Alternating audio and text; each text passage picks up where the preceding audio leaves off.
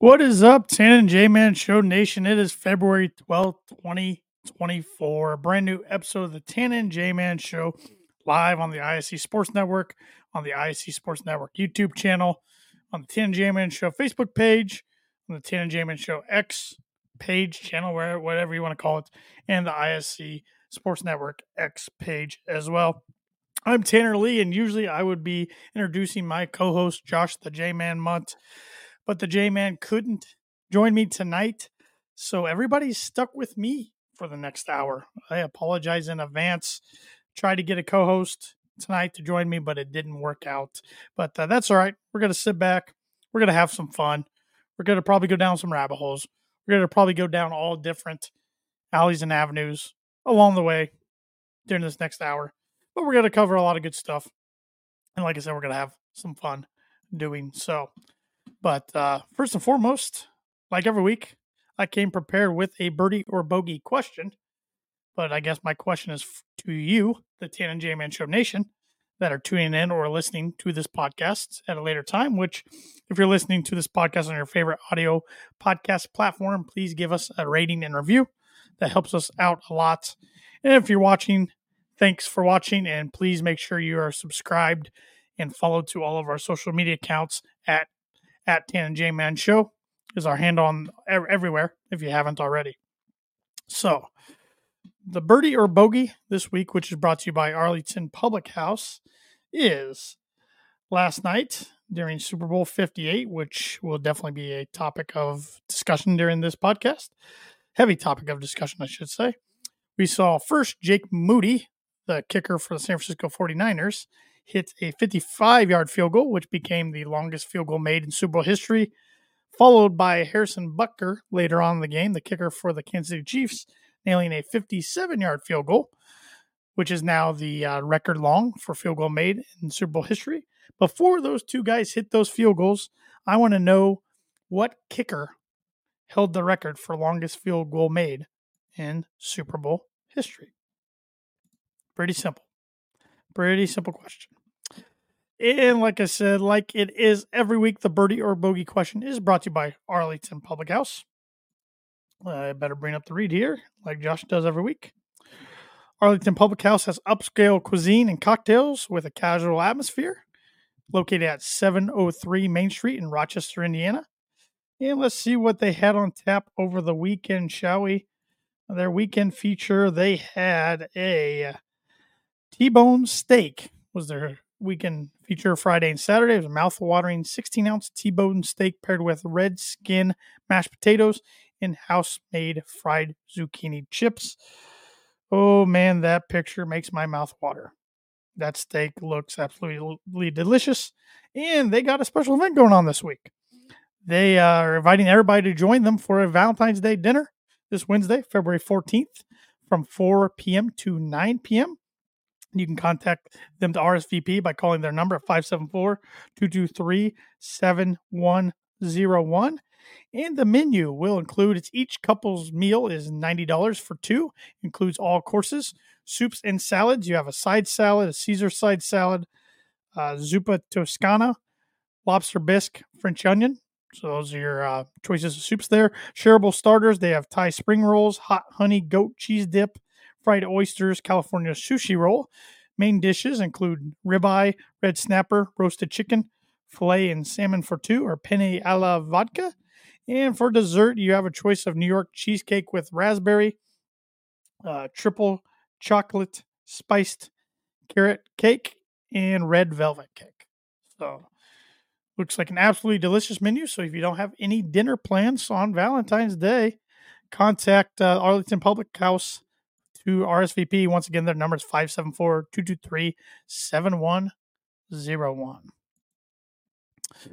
All right, well, let's get right into it. Super Bowl 58 was played last night between the Kansas City Chiefs and the San Francisco 49ers at Allegiant Stadium in Las Vegas. The first time the Super Bowl went to the entertainment capital of the world, the Sin City, whatever you want to call it. And I'm guessing it won't be the last time. I'm guessing, by all accounts, I think Vegas did a pretty good job as a hosting city. I think they'll get it again. Maybe not the next 5 years or so. I think those are already planned out. I know next year Super Bowl 59 is in New Orleans, and I'm sure Atlanta's on the rotation, Miami, the regular stops. But once again, I think the Sin City did a good job, and the game was a pretty good game. Kind of boring at times, but from the last 6 minutes in regulation through overtime, the game was pretty entertaining. Had a lot of drama involved. But what do you expect? It's Kansas City Chiefs. Drama follows them everywhere they go. And if you're living on a rock, or maybe you're not into the NFL and didn't watch the news today, so you don't know who won, well, the Kansas City Chiefs were victorious yet again. They're Super Bowl champions yet again for the second year in a row. And the third time in 4 years. I believe it's the third time in 4 years, maybe 4 years, I believe. They won in 2020 against San Francisco, and they lost in 2021 against Tampa Bay. 2022, they didn't make it. That was the Rams over the Bengals. They won it last year in 2023 over the Eagles, and now this year in 2024 over San Francisco. Again, final score is 25-22 in overtime. Halftime, the Niners had a lead, 10-3. And they were actually up 10-0 at one point in this game. But the Chiefs outscored the Niners 10-0 in the third quarter. And then, of course, the game was tied and went into overtime. And good friend of the show, Cameron Screeton, tweeted in a question, which I was going to hit on this question anyways if he didn't, but he was kind enough to do so. So let me go find the exact tweet. He says, do you think the 49ers should have kicked off to start overtime? So, yes. So, for anybody out there that might not know, the overtime rules are a little different in the NFL compared to college. College, both teams get the ball no matter what. So, no matter if the team that gets the ball first kicks field goal, scores touchdown, the opposing team gets a chance. And then once it goes into triple overtime, they start doing 2-point conversions only. NFL, for regular season and overtime, or let me backtrack a little bit. The overtime rules in the NFL, whether it was the regular season or the postseason, used to be first score wins. It didn't matter if the opposition got a chance or not. Well, and then after a few years ago, when Kansas City beat the Bills in that thrilling overtime win, a lot of people came out in backlash saying, well, Josh Allen didn't have a chance to lead the Bills down to try to tie the game or ultimately win. So they changed the rules up to where for the regular season, if the team who gets the ball first scores a touchdown, it's over.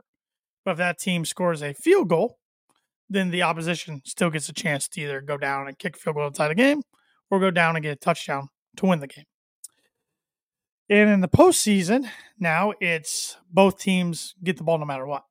So with that said, San Francisco won the coin toss with heads in overtime, and they elected to have the ball first to try to put points on the board first. And they did so by kicking a field goal. But then Kansas City with getting the ball with the best active quarterback in the NFL, quarterback that I think's already cemented himself as, if not a borderline top 5 quarterback of all time. He's on his way to being the best quarterback of all time. I mean, in 6 years, he's has 6 AFC Championship appearances, 4 Super Bowl appearances, and won 3 of them. That's pretty remarkable. I mean, he's tied the likes of Troy Aikman with 3 Super Bowl victories already. And MVP-wise, he's won 3. That ties him with Joe Montana with 3. The only guy he's behind is Tom Brady, who has 5. So he's well on his way. But with all that said, Kansas City then got the ball. They knew what they had to do. You go down. If you have to take 3, you take 3 and take a field goal and let the game continue on in overtime.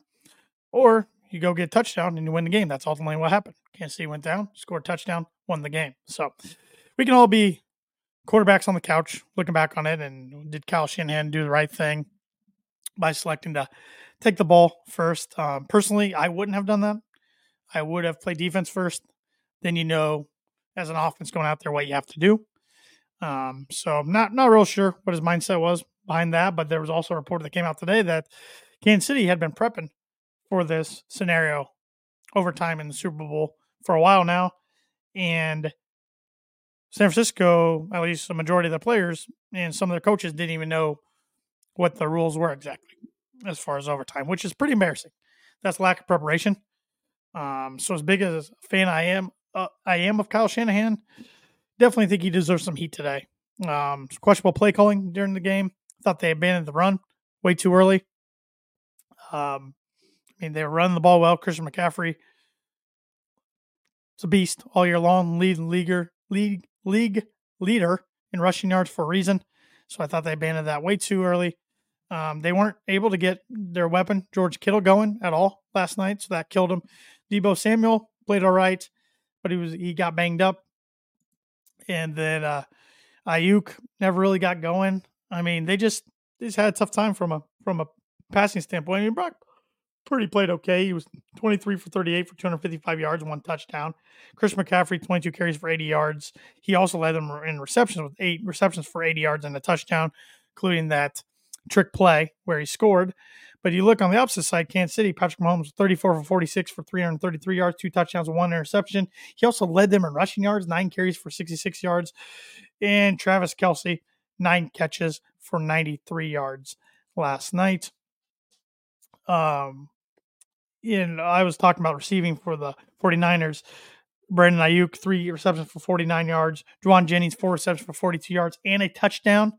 So he threw a touchdown because he was the one to throw it to Chris McCaffrey on the trick play, and he caught a touchdown. Deebo Samuel, 3 receptions for 33 yards.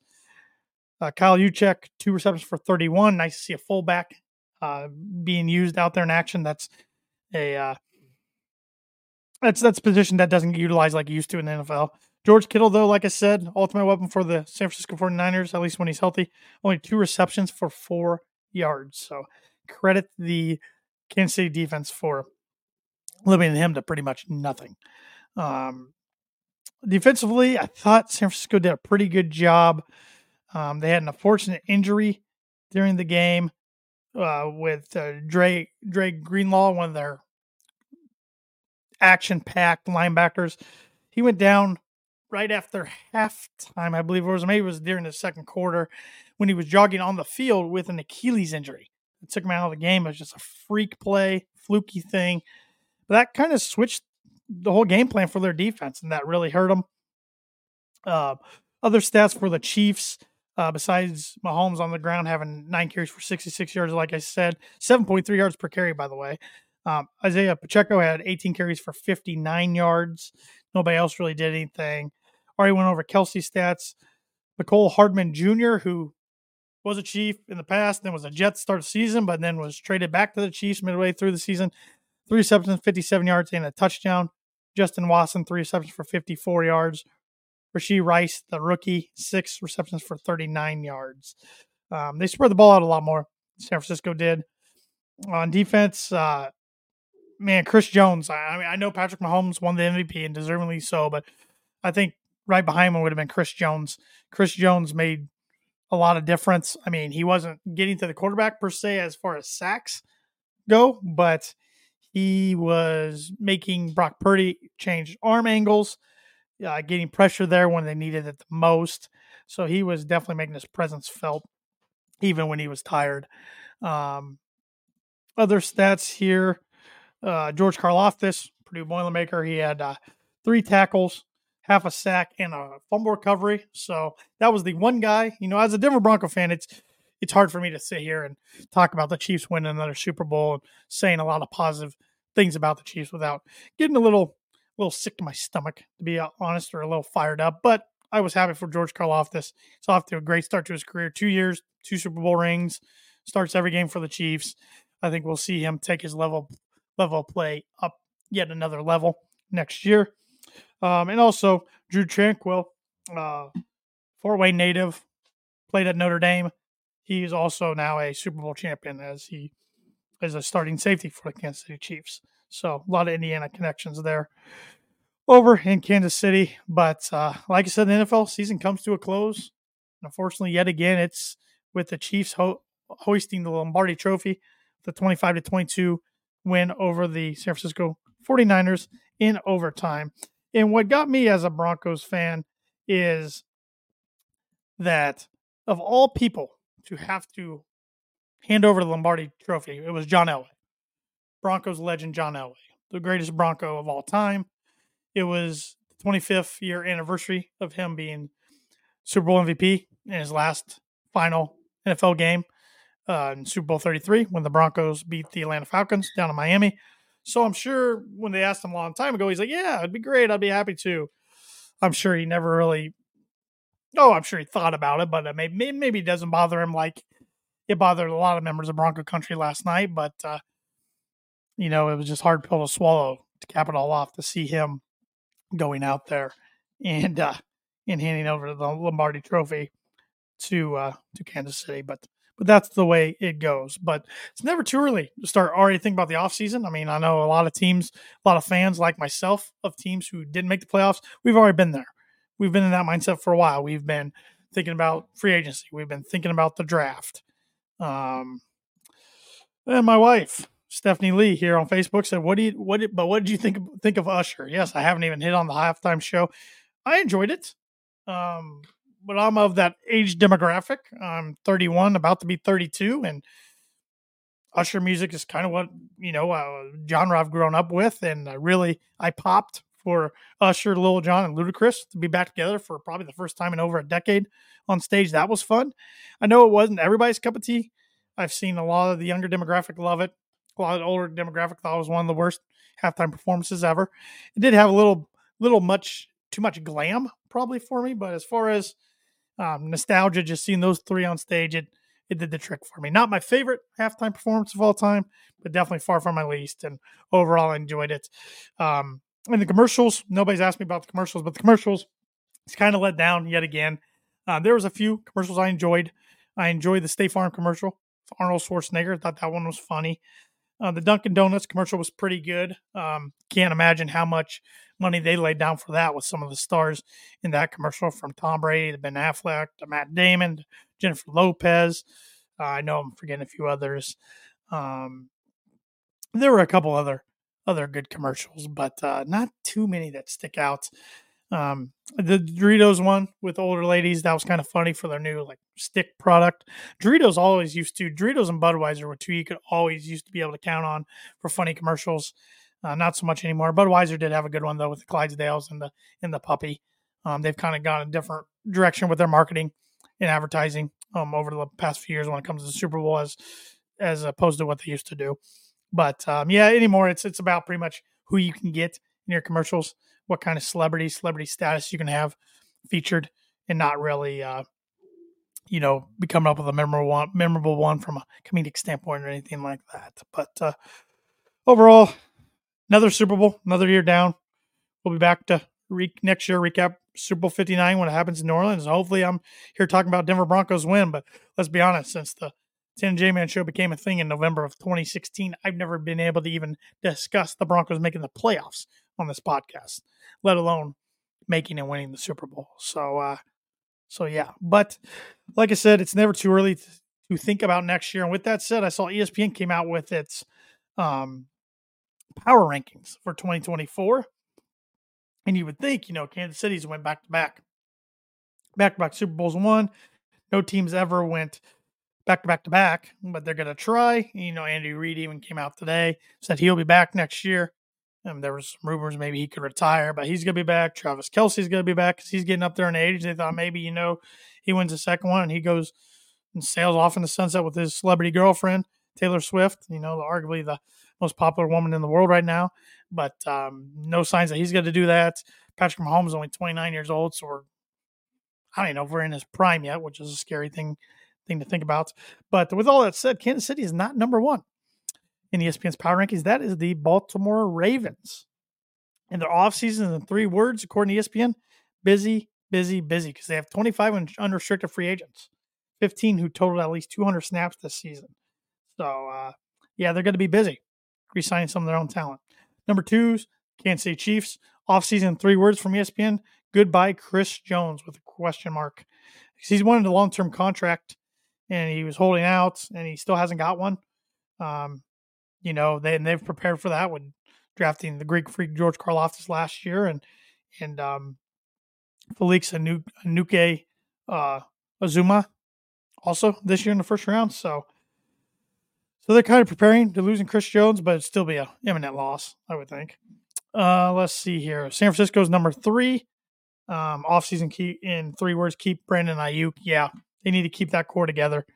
Number 4, the Detroit Lions. I know they had a great season getting to the NFC Championship, winning the NFC North. Still not used to seeing them that high on early power ranking, though. Offseason, in 3 words, address the defense. Buffalo Bills come in at number 5. Offseason, in 3 words, make smart decisions. Number 6, the J-Mans, Miami Dolphins. Offseason, in 3 words, cut some checks. So, they're saying they need to sign some major extensions with Christian Wilkins, defensive tackle, offensive tackle Robert Hunt, and quarterback Tua Tagovailoa. Yeah, Tua. I'm just calling it Tua. I know Josh is going to laugh at me when he watches that later. That's why I say Tua. I cannot pronounce his last name. Number 7, Dallas Cowboys. Offseason, 3 words, one more try. I think that's pretty much aimed at Mike McCarthy. He's getting one more year. It's the last year of his contract. It's time to do it or shut up. And I'm not a believer in the Cowboys. I mean, what have they done since the mid-90s? Not a whole lot. Number 8, Philadelphia Eagles. Offseason, 3 words, after the collapse. Yeah, they finished 1-6 their last 7 games of the season, including a 32-9 wild card loss to the Tampa Bay Buccaneers. So they need to turn things around there. Number 9, I like this team at number 9. It's Houston Texans. Offseason, in 3 words, overturn the roster. Number 10, Green Bay Packers. Offseason, 3 words, another defensive coordinator. The third time in Matt LaFleur's tenure as head coach, he'll have a new defensive coordinator. And this time it's going to be former Boston College head coach Jeff Hafley, who left Boston College to take a coordinator job in the NFL. That's becoming more and more common, even though it's still kind of weird. And speaking of Boston College, they hired Bill O'Brien, former Houston Texans head coach, former multi-time office coordinator for the New England Patriots, former Penn State head coach. He was going to Ohio State to become their offense coordinator for the upcoming season, but Boston College, once it got his job open, they offered him the job, and so he is going to Boston College to be their next head coach, which I think is a good fit for them. Number 11, Cleveland Browns. Offseason, 3 words, get Watson right.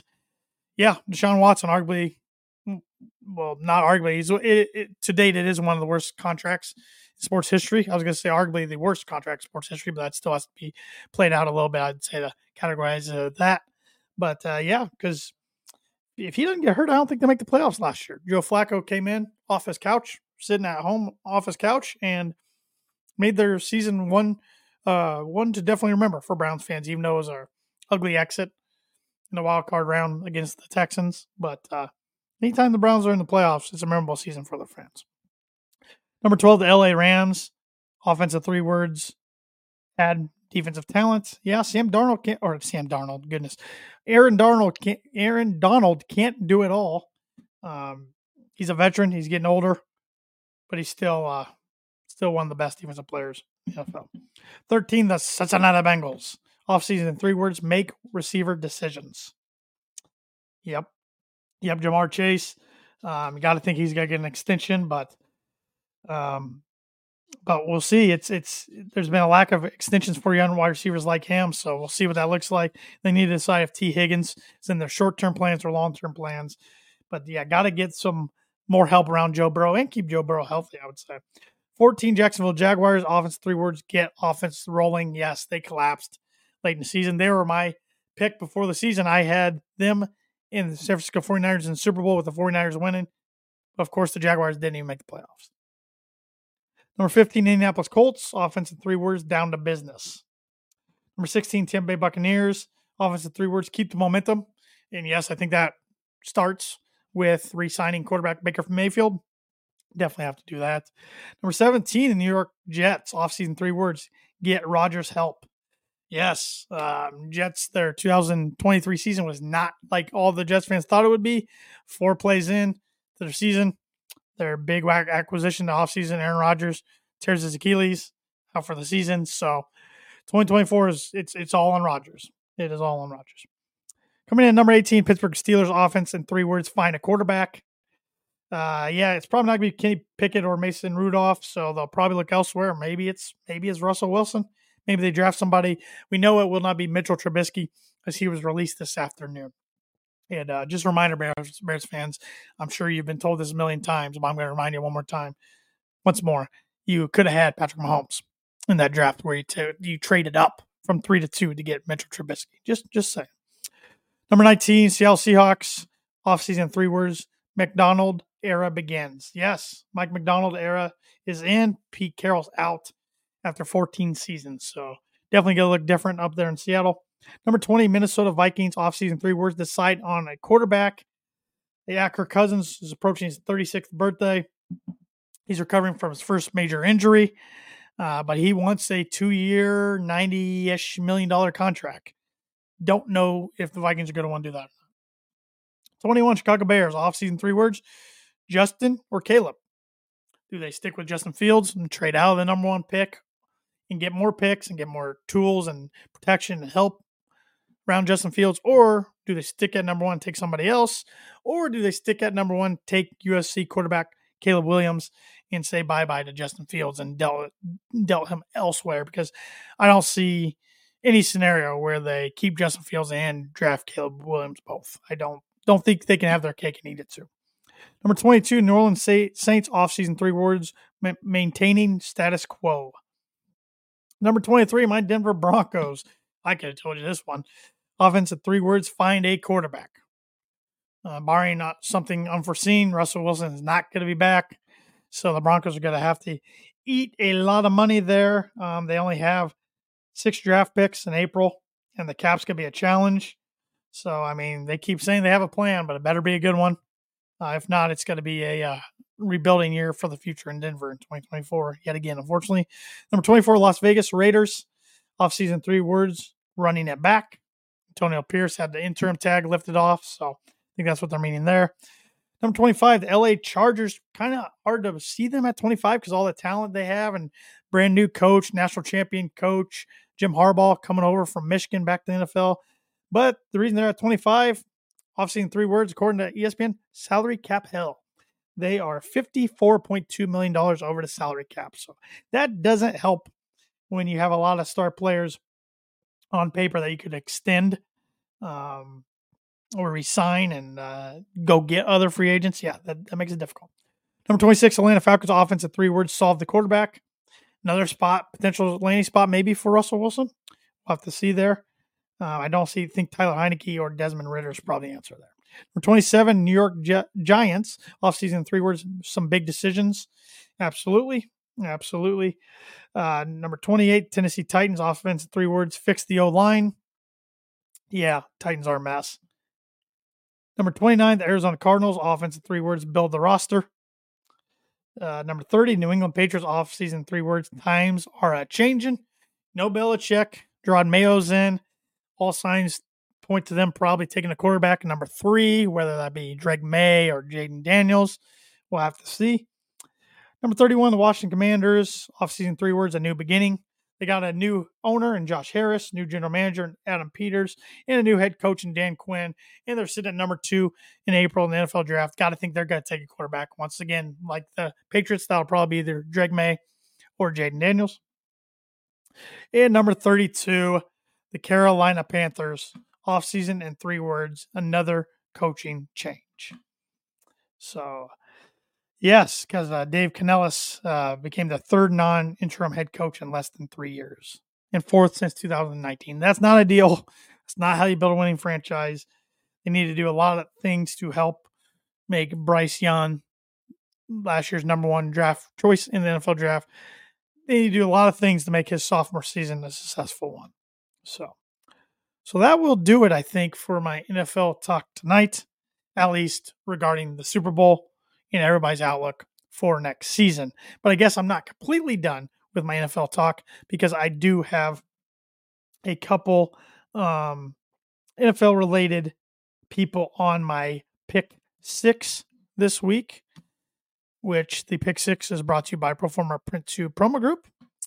And let's go ahead and get the 2 NFL ones out of the way, shall we? And Patrick Mahomes. Like I said, I'm not a Patrick Mahomes fan because he drives me crazy as a Broncos fan of just beating my team in the ground. I mean, the Broncos finally beat the Chiefs this year in October for the first time since 2015. And as long as he's around, I think the AFC West is probably going to run through Kansas City. I think the division will get tougher for Kansas City, though, because I think the Chargers will be better, especially with Harbaugh. I still think Sean Payton's the guy to turn the Broncos around. And Vegas, it's too early to tell with Antonio Pierce, but the players sure love him there. So still think the AFC West will be a tough division year in and year out for the Chiefs. Just a cakewalk through, but until somebody unseats them from their throne, I think the AFC West will run through Kansas City. So in Mahomes, like I said, 3 rings and 4 tries. 6 AFC Championship appearances, 6 years is pretty remarkable. He's on his way to Canton already. I mean, he could not play another down, and he'd be in Canton as a Hall of Famer. He's on his way to becoming the greatest quarterback to ever play the game. And in my opinion, I think he's probably the most talented to ever play the game. Things he can do with arm angles and throws and escaping pressure with his athleticism, even running the ball last night. We haven't seen a combination of that ever before in the NFL. So Kyle Shanahan is my next one, a guy I'm a big fan of, but Shanahan, man, he's got to think San Francisco's probably going to be back in contention, but I mean, this is a guy in the last 5 years, he's lost 2 Super Bowls, 2 NFC championships, also lost a 28-3 Super Bowl lead when he was the OC for the Falcons back a while back. Good head coach, very creative. I think he's the most creative guy in the way he schemes his runs compared to any other coach and play caller in NFL. But I think he made a few big mistakes last night. One of those was abandoning the run early. So I definitely think he deserves some of the heat he's getting today. That's for sure. We'll stick with football for the next one, but we'll go to the college football world. Chip Kelly. Yes, former Oregon Duck coach, former San Francisco 49er coach, Philadelphia Eagle coach, and now you can say former UCLA Bruins coach, because instead of staying on at UCLA to continue being their head coach as they enter into the Big Ten starting in the 2024 season, he left a head coaching position to go somewhere else in the Big Ten, to Ohio State, to fill the offensive coordinator vacancy that was left from Bill O'Brien's leave to go to Boston College, as I hit on earlier. So Chip Kelly, a heck of a play caller and a heck of a coaching staff that Ryan Day has assembled there this offseason. They're going for it all. You got to think Ohio State's probably going to be ranked number 1 or 2 in the preseason rankings. They're doing everything they can to not only beat Michigan, especially since Day's kryptonite, Jim Harbaugh, has gone and joined the Los Angeles Chargers, but to also make the 12-team college football playoff and then ultimately win a national championship. So, anything short of that's going to be a failure in Columbus this year, and Ryan Day could be looking for a different job, which is crazy, because if he did anything like he's already done so far in his career in a place like West Lafayette or Champaign or Bloomington, they'd be building a statue after the guy. So next on my list, we will stick with college sports, but we'll go basketball. Zach Edey, Big Maple. Zach 3D, I guess we could call him, after hitting his first career 3 against the Indiana Hoosiers in a rout of the Hoosiers Saturday night. I'll be talking more about that in a little bit. But yeah, Edey is going to be the National Player of the Year for the second consecutive year. First player to do so since Ralph Sampson, since Ralph did it 3 times back in the day, which is unheard of. But just remarkable things we're seeing from Zach Edey this year. And as a Purdue fan, 2 other Purdue fans, we just cannot take this for granted, because we're not going to see anything else even close probably to what Zach Edey's been doing the last 2 seasons at Purdue, probably ever again. So sticking with college basketball, John Calipari. Yes, can't think of another active coach in college basketball that does less with more talent than John Calipari. He's only won 1 national championship at Kentucky, and I know people are sitting here listening to this, watching this, like, I would kill for just 1 national championship. Totally get it, but at Kentucky, with all that talent, you probably should win more than just 1 for how many years he's been there. And they lost at home to Gonzaga, a Gonzaga team that's probably one of Mark Few's worst Gonzaga teams. He's had a team that's fighting to keep his NCAA tournament streak alive. They lost the home game to Gonzaga over the weekend. 3rd consecutive home loss for Kentucky. First time in Rupp Arena history. Last time Kentucky lost 3 straight home games, Pat Riley was their leading scorer back in the 60s. If that tells you anything. And lastly, going to the golf world for this one, Zach Johnson. Zach Johnson's been in the golf headlines a lot this past year. A lot of it was for his Ryder Cup captaincy, which did not go well, as the European team beat the U.S. team yet again on European soil, and it wasn't even close. And Zach Johnson made a lot of questionable decisions along the way. But this weekend, not only did he get into it with a fan that he proclaimed was heckling him about his captaincy for the U.S., and he was saying he was sick and tired of it, but he also came out today and said the Waste Management Open crowd, which Waste Management is always the tournament played out in TPC Scottsdale in Scottsdale, Arizona, during the weekend of the Super Bowl. It's always the rowdiest golf crowd of the year. It's always, besides the Indy 500, is the Saturday of the Waste Management Open is the most attended sporting event throughout the calendar year, besides the Indy 500. I think there's estimated about 250,000 people that let through the gates on the golf course. So it's a very rowdy, drunk crowd. Likes to have a good time. They like to party, especially on hole 16, the stadium hole. And Zach Johnson pretty much said that the crowd's out of hand, it's inappropriate, and it's been on the edge of being inappropriate ever since he got on the PGA Tour in 21 years. Well, my solution to you, Zach Johnson, is if you don't like the crowd out there in Phoenix for the Waste Management Open, don't play in it. Pretty simple as that. You don't have to play in every tournament. You can make your own schedule. So if you don't like it, don't play in it. I'm sure they will not miss you playing out there. So, and I got to give credit to one of a really good friend of the show, Aaron Lynch here. He was comparing the PGA Tour to Live Golf. And he said that that's the problem that the PGA Tour has is a lot of the guys left on tour that haven't jumped to Live are entitled and think they create value. And that is not the case. Tiger created the value of the tour. They all rode his coattails. Live has all the characters of the tour that provided, that kind of that intrigue and that spark. Now the tour is left with just a majority of this goody boys that grew up in country clubs attitude. So interesting take, but for the most part, pretty hard to argue with. So that's going to do it for this week's Pick 6, which is brought to you by, like it is every week, Performa Print 2 Promo Group. If you're looking for a trustworthy, dependable resource for your next trade show, company picnic, or sales meeting, Performa Print 2 Promo Group has over 50 years combined experience in promotional products and commercial print. They strive for fast and efficient response to all your print needs, so you need to look no further. Let them be your one-source print and promotional company today by giving Barbara Van Weinsberg a call at 574-210-3815. Well, does everybody want to get educated with me? I have not even looked at the Honest Day list yet this week, which is brought to you by Mooney Woodcrafts, but we are all going to do so together here. Talk about sporting events that have happened on February 12th. Let's see here.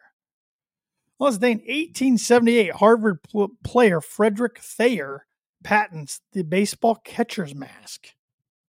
Very interesting. I would not have guessed it dated back to 1878. I would have thought it was more recent than that. Let's see what else we got here.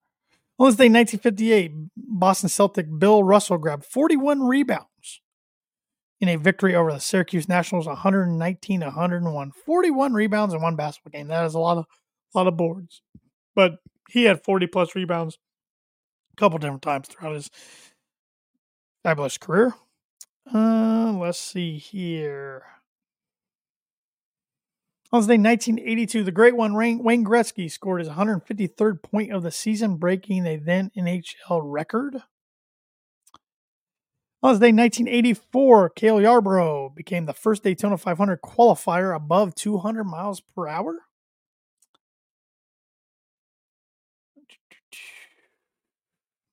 On this day in 1989, the 39th NBA All-Star Game was held in the Astrodome in Houston, Texas. The West beat the East 143-134. MVP was the mailman Karl Malone, Utah Jazz forward. On this day, 1989, the great one, Wayne Gretzky, again set two NHL records with his 45th hat trick and 10th 40-plus goal season. We bring up his name a lot on this days because he was the great one for a reason. On this day, 1995, the 45th NBA All-Star Game was held as it was held in Phoenix as the West beat the East 139-112. MVP was Mitch Richmond. Sacramento King shooting guard. And I know that name is not music to a lot of Purdue Boilermaker fans' ears because he bounced the Boilers and their the triplets, Ever Stevens, Troy Lewis, and Todd Mitchell when he was at Kansas State. Let's see here. On this day in 2006, the Pro Bowl was played in Honolulu, Hawaii. NFC beat the AFC 23-17. MVP was Derek Brooks, linebacker for the Tampa Bay Buccaneers. On this day in 2007, Marty Schottenheimer was fired as head coach of the San Diego Chargers due to lack of playoff success and a strained relationship with ownership. And I believe that's after he went 14-2 the previous regular season. Pretty unheard of there. And on this day last year, Super Bowl 57, saw the Kansas City Chiefs defeat the Philadelphia Eagles 38-35, and MVP was, of course, Patrick Mahomes. And that's going to do it for this week's On This Day, which is brought to you by, like it is every week, Mooney Woodcrafts. Mooney Woodcrafts is a veteran-owned and operated woodcraft shop based out of Texas with Indiana grassroots. They provide 100% hand-cut custom designs that fit your needs, and their pieces are a great addition to any home, office, or man cave. You can see some of their recently completed projects by visiting them at Mooney Woodcrafts on Instagram and on Facebook. And if you let them know the Tan and J-Man Show sent you, you get 15% off your first sign order. So get those sign orders in. You will not be disappointed by any work that Thad does. Speaking of Thad, he is a loyal listener and viewer of the show and has been for many, many years. I think ever since the creation of the Tan and J-Man Show, and we really appreciate that. And he sent some questions before he even knew that Josh was going to be out for the show this week, and he just wanted us to tackle these topics. And with that said, I'm going to go ahead and tackle them, and maybe Josh can tackle his next week, or we'll revisit it when he's back on. But I'm going to go ahead and go over these.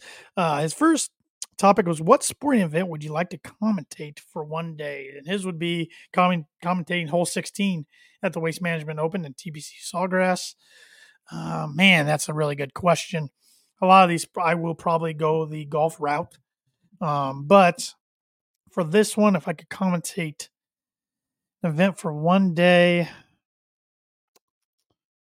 it actually probably would still be a golf route. It'd probably be Sunday at the Masters, the back nine. If I had to only pick like one thing, I think, a lot of times the analysts say the Masters doesn't start till the back nine on Sunday. That's when all the action happens and where it happens. So I think that'd be fun, especially if you had a lot of the big boys on both the PGA Tour and LIV in contention.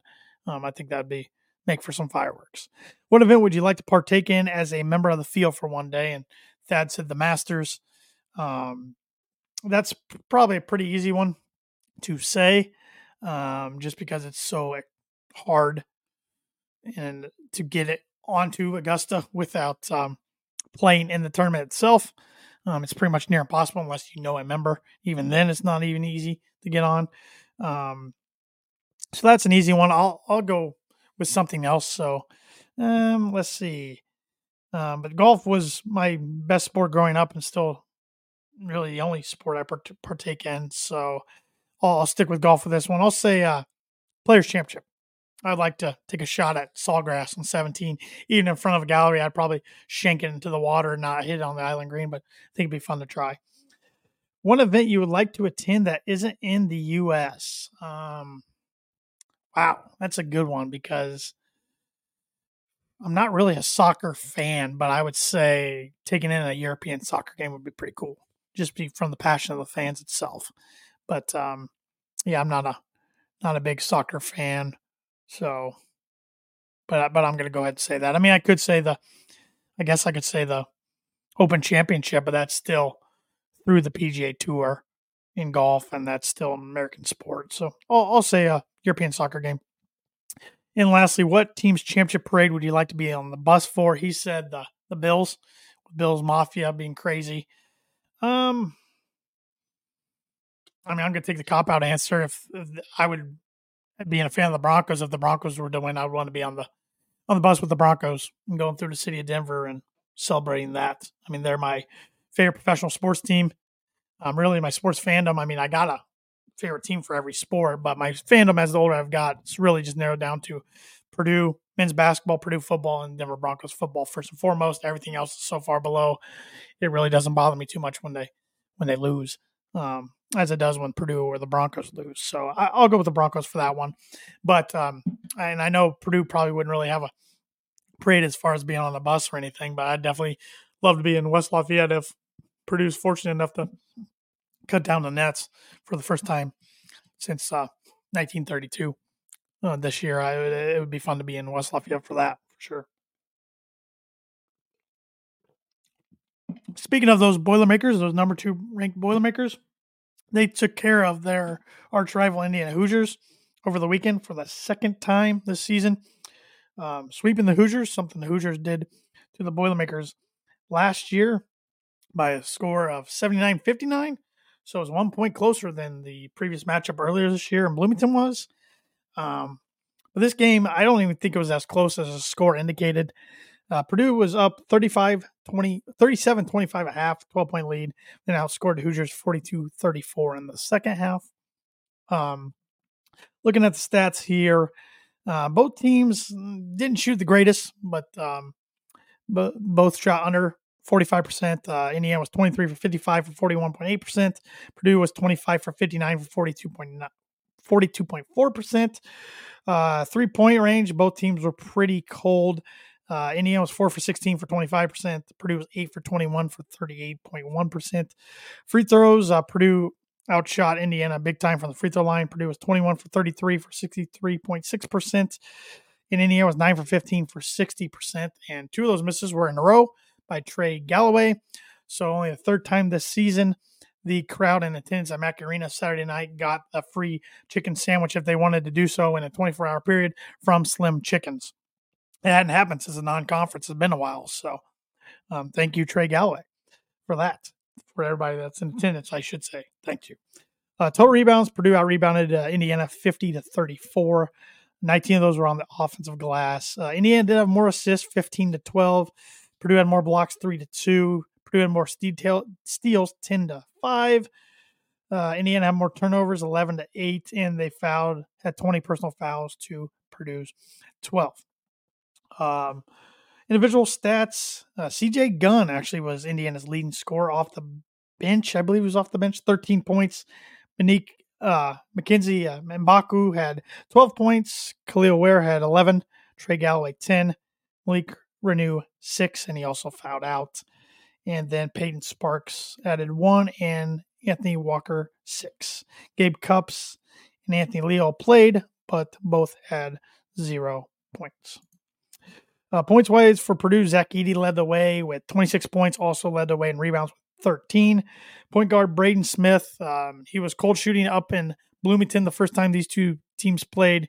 He was 2 for 14 shooting, I believe, but this time he did a lot better in the scoring category. He had 19 points, also added 9 rebounds and 4 assists. And then nobody else got to a double-digit scoring for the Boilers, but Mason Gillis had 9 points, 5 rebounds. Lance Jones, 7 points. Trey Kaufman, 7 points, 7 rebounds. Fletcher Lawyer, 5 points, 3 rebounds. Camden Heide, 2 points, 2 rebounds. Caleb First, 1 point. Miles Colvin, 3 points. So nice to see the freshman come off the bench. First time he's played in about 2 weeks and hit a 3 when Purdue could not take the lid off the basket in that moment. Ethan Morton and William Berg both had 0 points. But yeah, all in all, a good win for the Boilermakers. First time that they've defeated Indiana 2 times by 20 or more points in both of those meetings since 1934. It's been a long, long time, 90 years to be exact. And these are 2 programs right now going in different directions. Purdue's been a consistently successful program, especially the last 3 years. Yes, they fell short in March. Last year, Fairleigh Dickinson, 16 seed in the first round. Year before that, 15 seed St. Peter's in the Sweet 16, which I feel like too many people forget about that. That Purdue did beat Yale and Texas, but then they did fall short to St. Peter's. The year before that was the COVID year. They fell to North Texas, 13 seed North Texas, first round. Indiana's made the tournament past couple of years, past 2 seasons under Mike Woodson. That's why I do think he will get a fourth season next year. They haven't had a lot of success in the tournament. They did win one game last year before getting ousted by Miami. Year before that, they won their first 4 game to get in the tournament, then lost to St. Mary's, I believe it was, without looking it up. But Purdue's riding some momentum. Indiana is not. I do not see this Indiana team making the tournament. And it's just, they're in a weird spot. I mean, they have most NIL money out of anybody in the country. But you got to take pride in playing for the team you're on. I think they have some talent, but I don't think their players always play hard. They don't hustle. They don't have energy. I think some guys have already tapped out for the season with 8 games or so remaining, which is not a good sign. Don't know if they got the greatest coaching staff alongside Woodson, and at times Woodson looks kind of sleepy during games. So next year will be a huge year for Mike Woodson. I think the offseason is key. Got to think Indiana's probably going to lose some guys, maybe some key contributors. Khalil Ware, maybe he tests NBA waters or goes ahead and goes. I know he, at Oregon he was viewed as an NBA prospect. And I think some of the concerns that people had of his low energy at Oregon are starting to show up late. M'Baku, maybe he tests NBA waters. Renew, I think he'd be back. Hard telling with some of these other guys with the transfer portal and everything if it opens up. But yeah, definitely an interesting time for both programs. I think Indiana's got to look themselves in the mirror. I mean, they've had more coaches than anybody else in the Big Ten since the year 2000. And I know they have those 5 banners, and 3 of those were thanks to the general, Robert Montgomery Knight, Bob Knight. And maybe they got to come to realization that maybe that they're not going to get back to those glory days. Bob Knight was a once-in-a-generation head coach. And this is coming from a guy who's not a Bob Knight fan by any means, basketball coaches of all time. There's no denying that. And maybe they got to come to grips with that your program a lot of times is only as good as the coach is, and the coach builds the culture. So, I kind of spoke on it last week. Maybe it's not just a head coaching problem Indiana has. Maybe it's a culture problem, and they need to revamp that and retool that a little bit. But as for Purdue, they're riding a wave of momentum. They got a 2-game cushion now in the Big Ten. Wisconsin's dropped 4 straight. Illinois dropped 1 up at East Lansing. So they got a 2-game cushion. They host Minnesota Golden Gophers this Thursday night, 8:30. Golden Gophers are hot, coming in hot.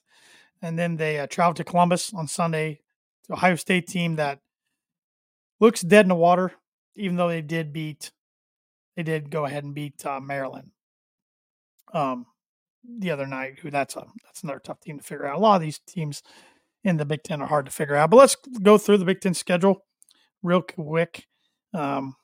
Why I have a chance before we wrap up this show. Starting with game tomorrow night, Michigan at Illinois. Michigan's by far the worst team in the Big Ten. They're last in the standings. They only have 8 wins on the season. Illinois is going to be out for some blood, I would think, after losing up at Michigan State. Illinois in a blowout there. Ohio State travels to Wisconsin. Perfect time for Wisconsin to get a team like Ohio State coming into the Kohl Center since they've lost 4 straight.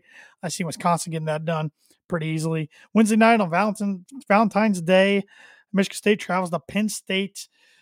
Michigan State dropped 1 at Minnesota last week, but I think Michigan State gets this one on the road, but it's a close one there at Penn State. Penn State's a tough place to play, and they're playing a lot better basketball as of late. Iowa at Maryland, 2 tough teams to figure out, so I'll take Maryland just because of the fact that they're at home. Northwestern at Rutgers. Big win for Northwestern over they had wins over Penn State and Nebraska last week, I believe. So good week for the Wildcats. Let me double check that. Yes, they beat Penn State by 5 and beat Nebraska by 12 on Wednesday. So with that said, give me Rutgers is playing better too. I'm going to take Rutgers. I'm going to take Rutgers at home in this one. And like I said, Red Hot Golden Gophers coming into Mackey on Thursday nights. Give me the Boilers in that one. Saturday, we have 4 games, Penn State at Nebraska. Nebraska doesn't lose very often at home, even though they can't win away from Lincoln. Give me Nebraska. Wisconsin travels to Iowa. I'll take Iowa in that one. Why not? Illinois travels to Maryland. This is a team that has been a thorn in Brad Underwood's side, but I think Illinois gets it done on the road. I think the Illini have a good week this week. And Michigan State at Michigan's your Fox 8 o'clock national game. Ugh, that's disgusting. Give me Sparty in that one. Saturday, Purdue at Ohio State, CBS, 1 o'clock. Give me the Boilers in that one. Northwestern at Indiana. Perfect week for Indiana to have off. Get a good Northwestern team coming into Assembly Hall. But even with the week off, I don't like how Indiana's playing. I don't like the vibes around them. Give me Northwestern. And then Rutgers at Minnesota. I will take Minnesota in that one. Let's look at some top 25 games real quick throughout this week. Right now, Duke is hosting Wake Forest. I like Duke to win that one. Kansas is at Texas Tech tonight. Give me Texas Tech in the upset. They're upset by ranking, but they are 3.5-point favorites. Marquette at Butler tomorrow. Give me Marquette in that one. North Carolina at Syracuse. Give me the Tar Heels. Iowa State at Cincinnati. Give me Iowa State. Any other intriguing ones? Ole Miss at Kentucky. No way Kentucky can lose yet another home game consecutively, can they? Give me Calipari to beat Chris Beard in that one. Let's see here. Number 15, South Carolina travels to number 12, Auburn. These rankings are, I don't know if they're updated or not through this app, but that should be a good one. Wednesday night, give me Auburn at home. Let's see, any other good one? Good one Friday night, number 25, New Mexico travels to number 24, San Diego State.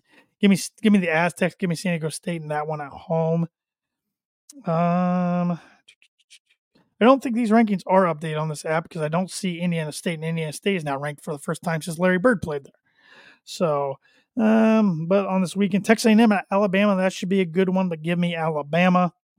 Texas Tech at Iowa State, another good one. Give me Iowa State. Big 12 is so loaded. Big 12 is going to get about 10 teams in the tournament this year. Do I see any potential? Number 7, Marquette at number 1, UConn. That's probably the game of the weekend. I'll be rooting for Marquette in that one, but give me the Huskies. I think UConn will be too much for them.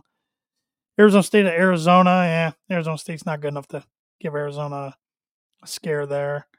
Yeah, so not the greatest week for top 25, but still should be an entertaining week around college basketball. Always is. And now college basketball is the center of the sports world for a lot of people from here through March Madness, since the NFL is over, because as we talk about often on this podcast, the NFL is king no matter what time of year it is. So, yeah. But, all right, with all that said, all those topics we've went through, let's get back to the birdie or bogey question of the night, which is before Jake Moody and Harrison Butker both broke, well, Jake Moody broke the NFL Super Bowl record for longest field goal made in the Super Bowl with a 55-yarder. Then Harrison Butker would break it about half hour later with a 57-yarder. What NFL kicker held this record before last night?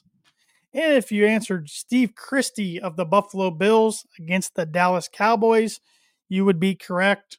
You know your football and you know your NFL kickers. That is for sure, which that's part of the game I don't think people talking about enough, is how improved NFL kickers have become the last 2 decades. I mean, I remember when a 55-yard field goal used to be considered a long field goal. 57-yard field goal used to be considered a long field goal. Now in NFL standards, those are field goals your kickers better make more times than not, make pretty consistently. We're not even talking about a long field goal until you talk 60-yarder, and even 60-yarder indoors is one that people think sometimes you should hit rather consistently, which is just wild to me. Kicking game from the college ranks to the NFL ranks is so different. But thanks, everybody, for joining me tonight. Josh the Game